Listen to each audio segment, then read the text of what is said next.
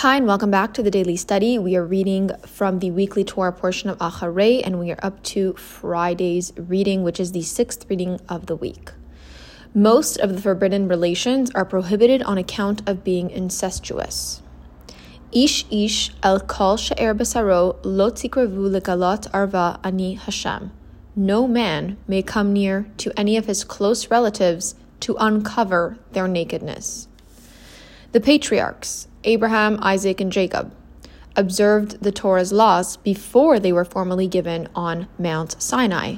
Nonetheless, we have seen that Jacob's sons married their sisters.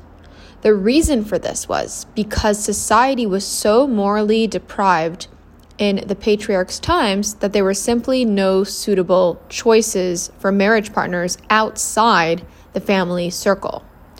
In those early days, it was crucial to preserve the spiritual and moral integrity of the family that was being groomed to become the Jewish people.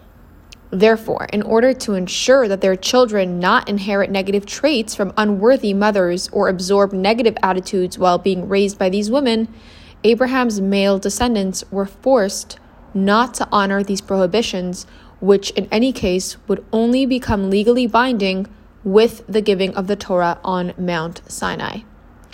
And we learn from this how much care we should take to ensure that our children's upbringing and environment support and encourage their absorption of the Torah's teachings and value. So from today's daily study, we learn all about the importance of our environment and the importance of our children's environment.